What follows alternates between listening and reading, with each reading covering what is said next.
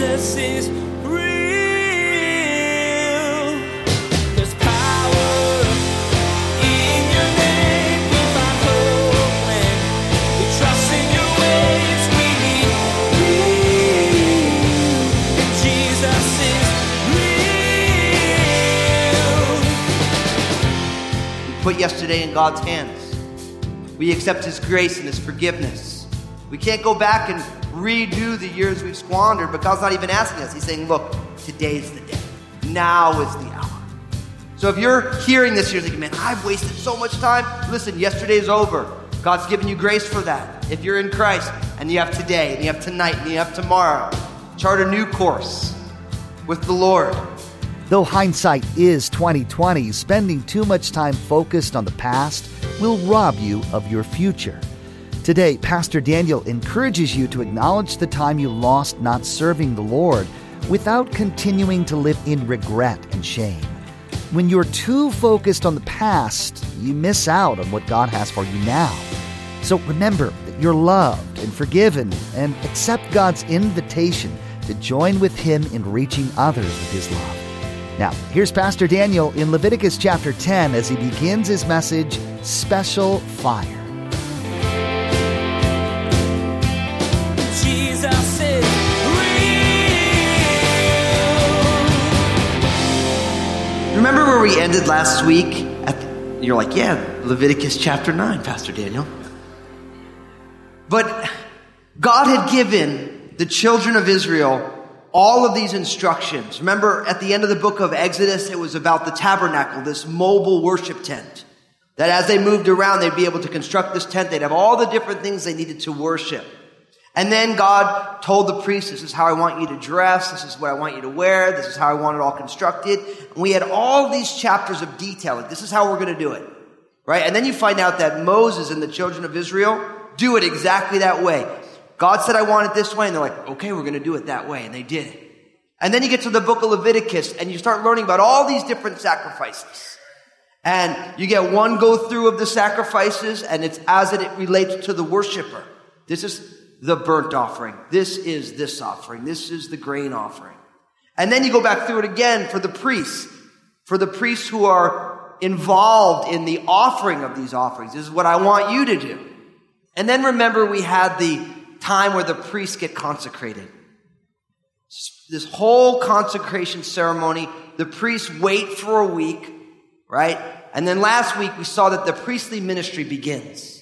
Now, all of this preparation, all of these details, all of these things were done, and now it was time for the offerings to begin. The priestly ministry begins in Leviticus chapter 9. And remember what happened at the end of the chapter in verse 23 of Leviticus chapter 9. It says, and Moses and Aaron went into the tabernacle of meeting and came out and they blessed the people. Then the glory of the Lord appeared to all the people, and fire came out from before the Lord and consumed the burnt offering and the fat on the altar. When all the people saw it, they shouted and they fell on their faces.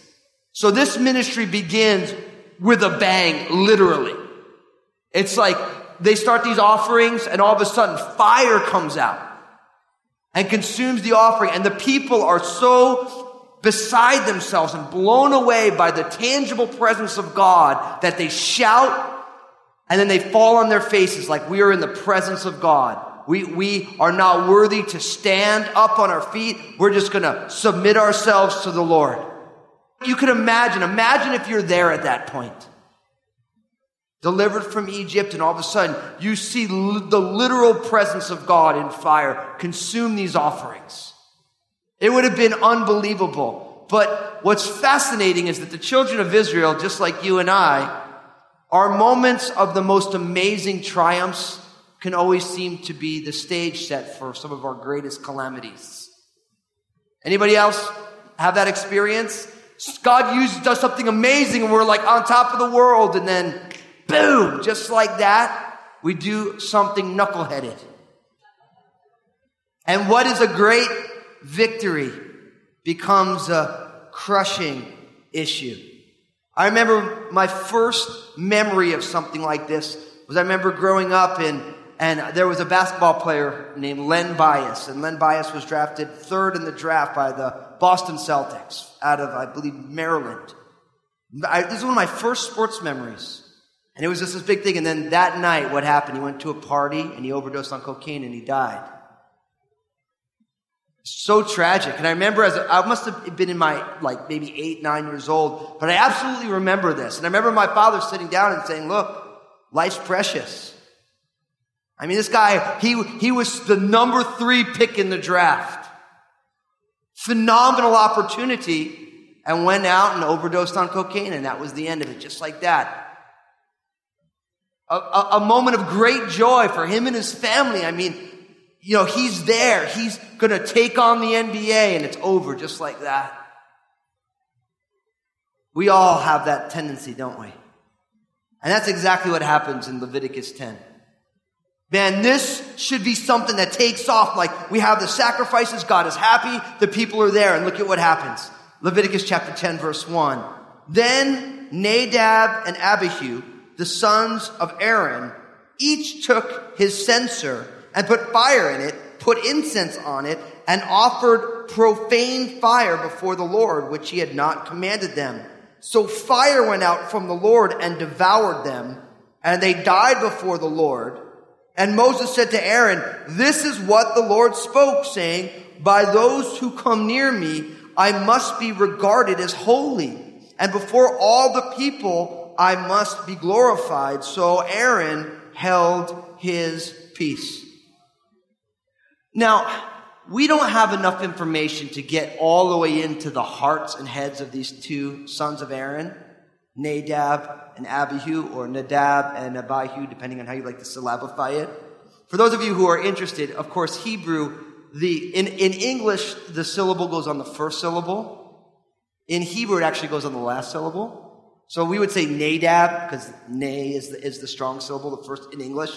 But it would probably be more Nadab, because in Hebrew it's on the second syllable, one of the differences between the languages. So for those of you who like that, you can go and sound out all the names in the Bible and put the syllable on the last one, and you'll impress your friends.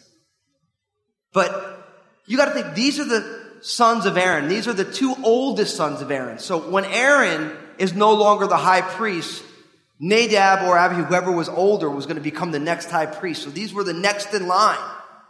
And so we don't know exactly what was in their heart. We can conjecture certain different things. It could be that they were so overwhelmed with the presence of God that they thought, I need to get into the mix here. They got in the moment emotionally, and they saw their father Aaron and their uncle Moses and God's presence and the people's response. They thought to themselves, we need to get in on the action. And so they went and they grabbed their censers, and they took some incense, and then they gave an offering that the Lord didn't command. We'll find in a moment that the Lord's going to talk to Moses and Aaron and the priests about not being intoxicated with alcohol. Some people would say that the reason that Nadab and Abihu did this is because they were intoxicated.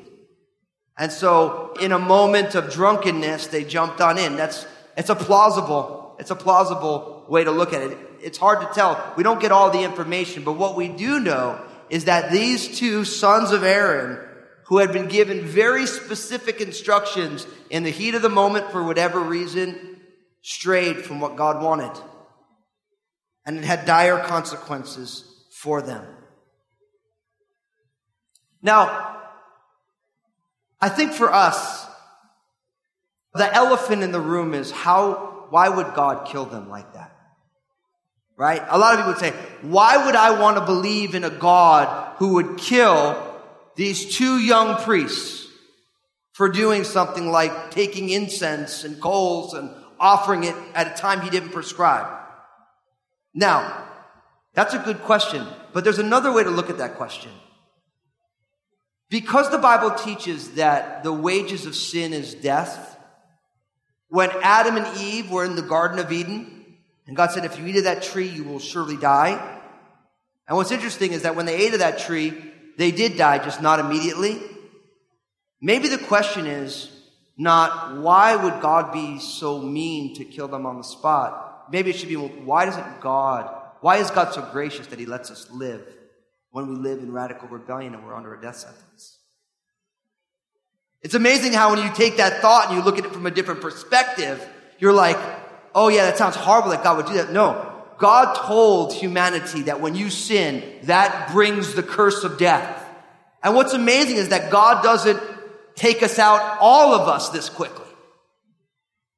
Because if sin, rebellion against God, is a death sentence, it's amazing that God is long-suffering and gracious to give us time to be here long enough to receive the grace of God, so that when our time comes, we can be with Him instead of being eternally separated from Him. So I admit it's graphic, but the fact is that we are all deserving of instantaneous death because of the rebellion that we live in. And that's all of us. That's not just like some of us. I'm not saying you guys. That's all of us. Death happens because of sin. Sin is rebellion against God, and we all do it. And so what is amazing is that God doesn't judge us instantaneously for the sins that we commit. I remember when I first came to know Jesus, I remember thinking to myself, man, the church may fall down on me if I enter the doors. And some of you have felt that way, right? You're like, man, if I go to church, man, God's going to strike me down. And what's amazing is that God doesn't strike us down. But when you see instances when God's judgment happens instantaneously, it's almost shocking because you and I are so used to God's long-suffering love. We're so used to God being patient. Like when you look in the book of Acts, chapter 5, at Ananias and Sapphira, remember them? In the early church, people were so moved, not because the apostles were saying, listen, you need to sell all your stuff and take care of each other. The Holy Spirit just filled them up and they were concerned for each other. And so people were just taking their lands and they were selling it and they were bringing the money in so that people could be provided for. It was a God's grace in their midst. And then Ananias and Sapphira, they did the same thing, but instead of giving all the money, they kept part of it back, but they lied. They were being hypocritical. And they lied. They said, yeah, we gave all of it. And both Ananias and Sapphira died that day. It's interesting. Peter said, look, it's your land. You're allowed to do what you want with it. So they didn't die because they kept part of it back. They died because they lied. And we read that, we're like, whoa. But what's amazing is that God is so long-suffering that this doesn't happen to all of us. The fact that you're here, every single one of you here today, those of you watching online, maybe in 20 years, if the Lord tarries, you're listening to this on whatever medium is going to be here in 20 years. 20 years ago, there was 8 tracks. How many of you guys got those? You had them. You don't have them anymore, though, do you? I want one of those in my car just for fun. You know what I mean? Just for retro. But it's like, that was 20 years ago, man. We don't have those things anymore. Some of you don't even know what a cassette tape is. So in 20 years, however you're listening to this, man, we're all on borrowed time.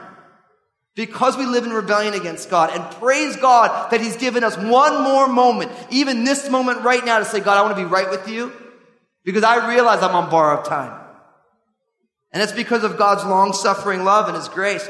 But it's interesting that for the early church with Ananias and Sapphira in Acts chapter 5, we saw something similar on Mount Sinai. Do you remember that after the law was given? It was this great time.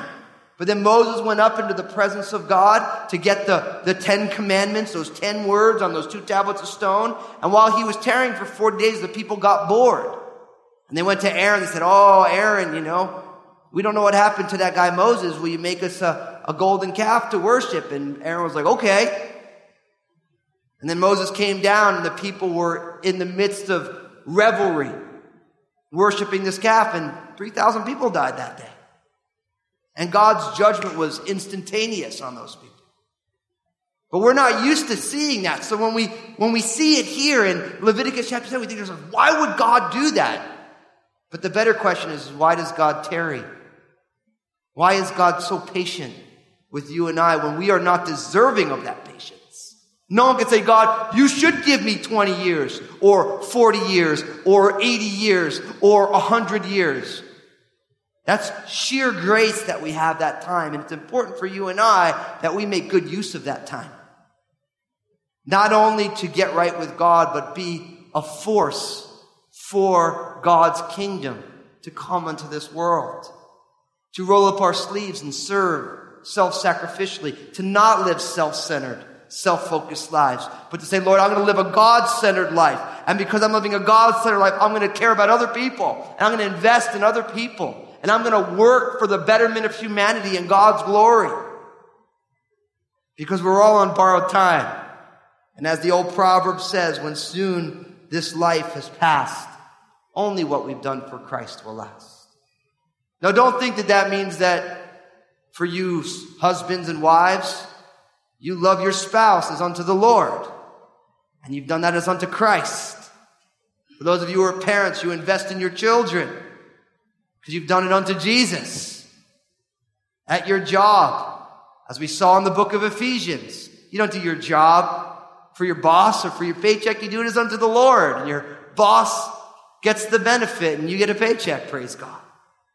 Your company pays you to be a missionary there. It's so cool. You don't even need to raise support, man. It's got to do a little paperwork. Man, we need to live our lives as unto Christ on the borrowed time that He's given us. Now, I'm here to tell you, listen, when I say things like that, like many of you, I think to myself, man, I wasted a lot of time.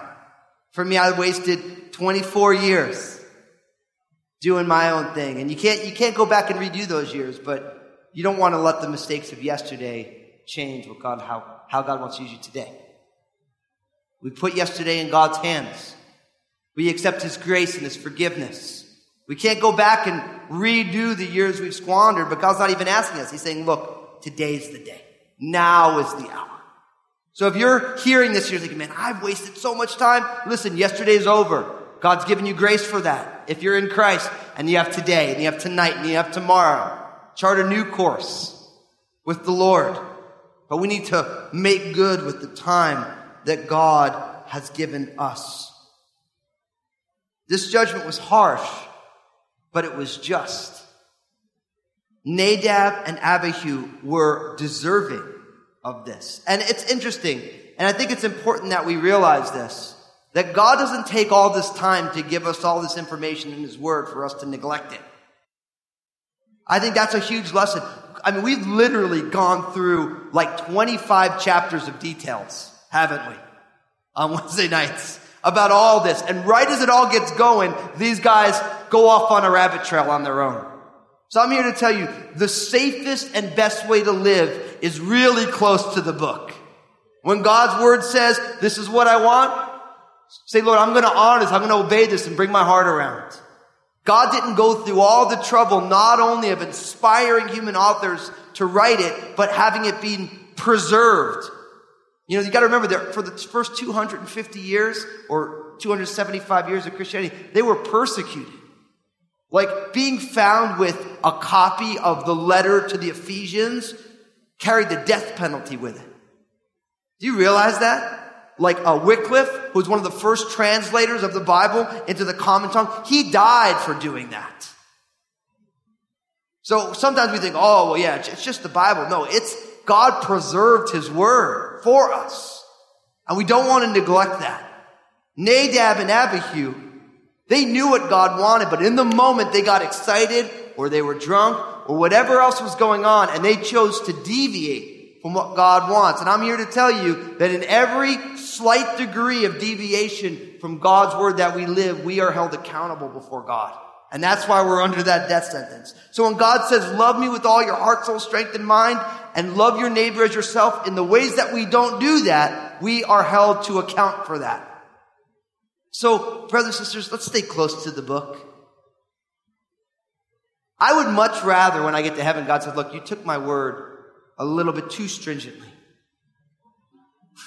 I mean, either way, we're getting in by grace, right? So no one's getting in by works. But I want God to say, you are a little bit too hypersensitive about that. That's a good thing. Because our lives should be lived intentionally.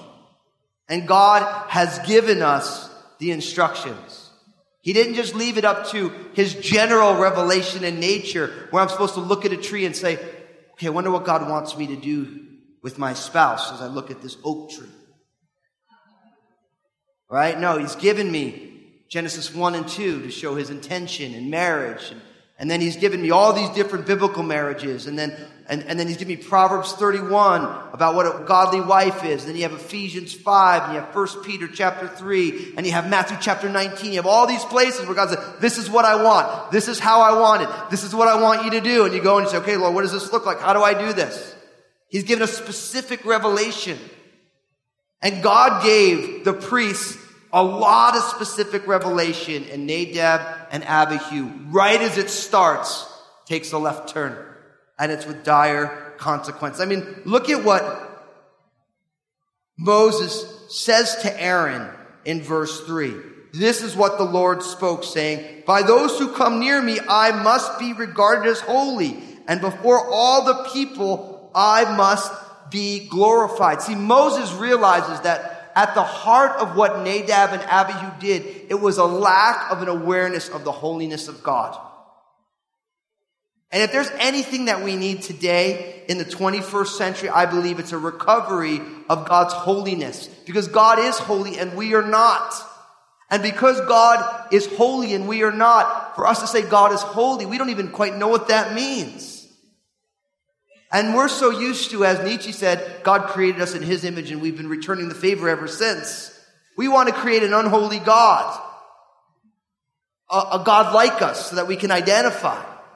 But what's amazing is God said, you're never going to be able to get this, so I'm going to come as a man. That's what Christmas is all about. It's God saying, I'm going to bring my perfections and my holiness and my glory. I'm going to put skin on it, and he's going to grow up in Nazareth 2,000 years ago. He's going to walk around. He's going to teach. He's going to do all these things, and he's going to die in your place.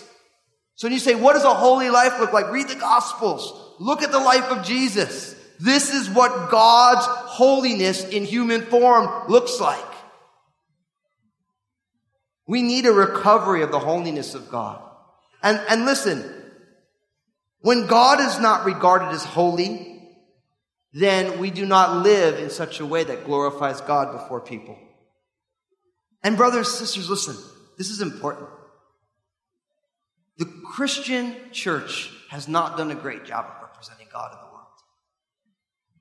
We haven't done a great job of it. I remember before I got saved, I'm like, oh, what about the Inquisitions? And you run out all the list historically of the things that the church has done that hasn't represented God. Holy wars of all sorts. And it's really easy to cast aspersions on the history of the Christian church because we haven't gotten everything right. But we can't go back and relive what happened 200 years ago. 1,500 years ago, but we have responsible for this generation. Jesus is real. On today's edition of Jesus is Real Radio, Pastor Daniel helped you see that God is just when he judges. Often people aren't sure what to think about these instances where God deals out judgment immediately because he seems harsh and unkind. But as Pastor Daniel reminded you, the truth is that we're used to God withholding his judgment. He is patient with us because he wants everyone to have a relationship with him. If you've enjoyed Pastor Daniel's teaching today on Jesus is Real Radio, we'd like to invite you to join us at Crossroads Community Church for our Sunday services at 8 a.m., 10 a.m., or 12 p.m. If you can't come in person, you can still be part of our vital congregation by tuning in to our live stream. Find out more at crossroadschurch.net. That's crossroadschurch.net. Hi friends, Pastor Daniel here. I'd love for you to be part of the Crossroads Community Church family, but I understand some of our listeners can't make it to the actual church building. If that's you, come join us online. We live stream our Sunday morning services at crossroadschurch.net. So grab a cup of coffee and join us wherever you are for our time of worship and teaching. Make sure to tune in again as Pastor Daniel will share that the Christian church hasn't always done a good job of representing God. Though it's impossible to go back in time and change what's already been done, God is asking you to be an ambassador now to this generation. You'll learn that he wants you to intentionally live out your faith so that others are drawn to God because of what they see in your life. There's more to come from Pastor Daniel's series called Cleansing. Please glance at the clock right now and make plans to join us again for another edition of Jesus is Real Radio.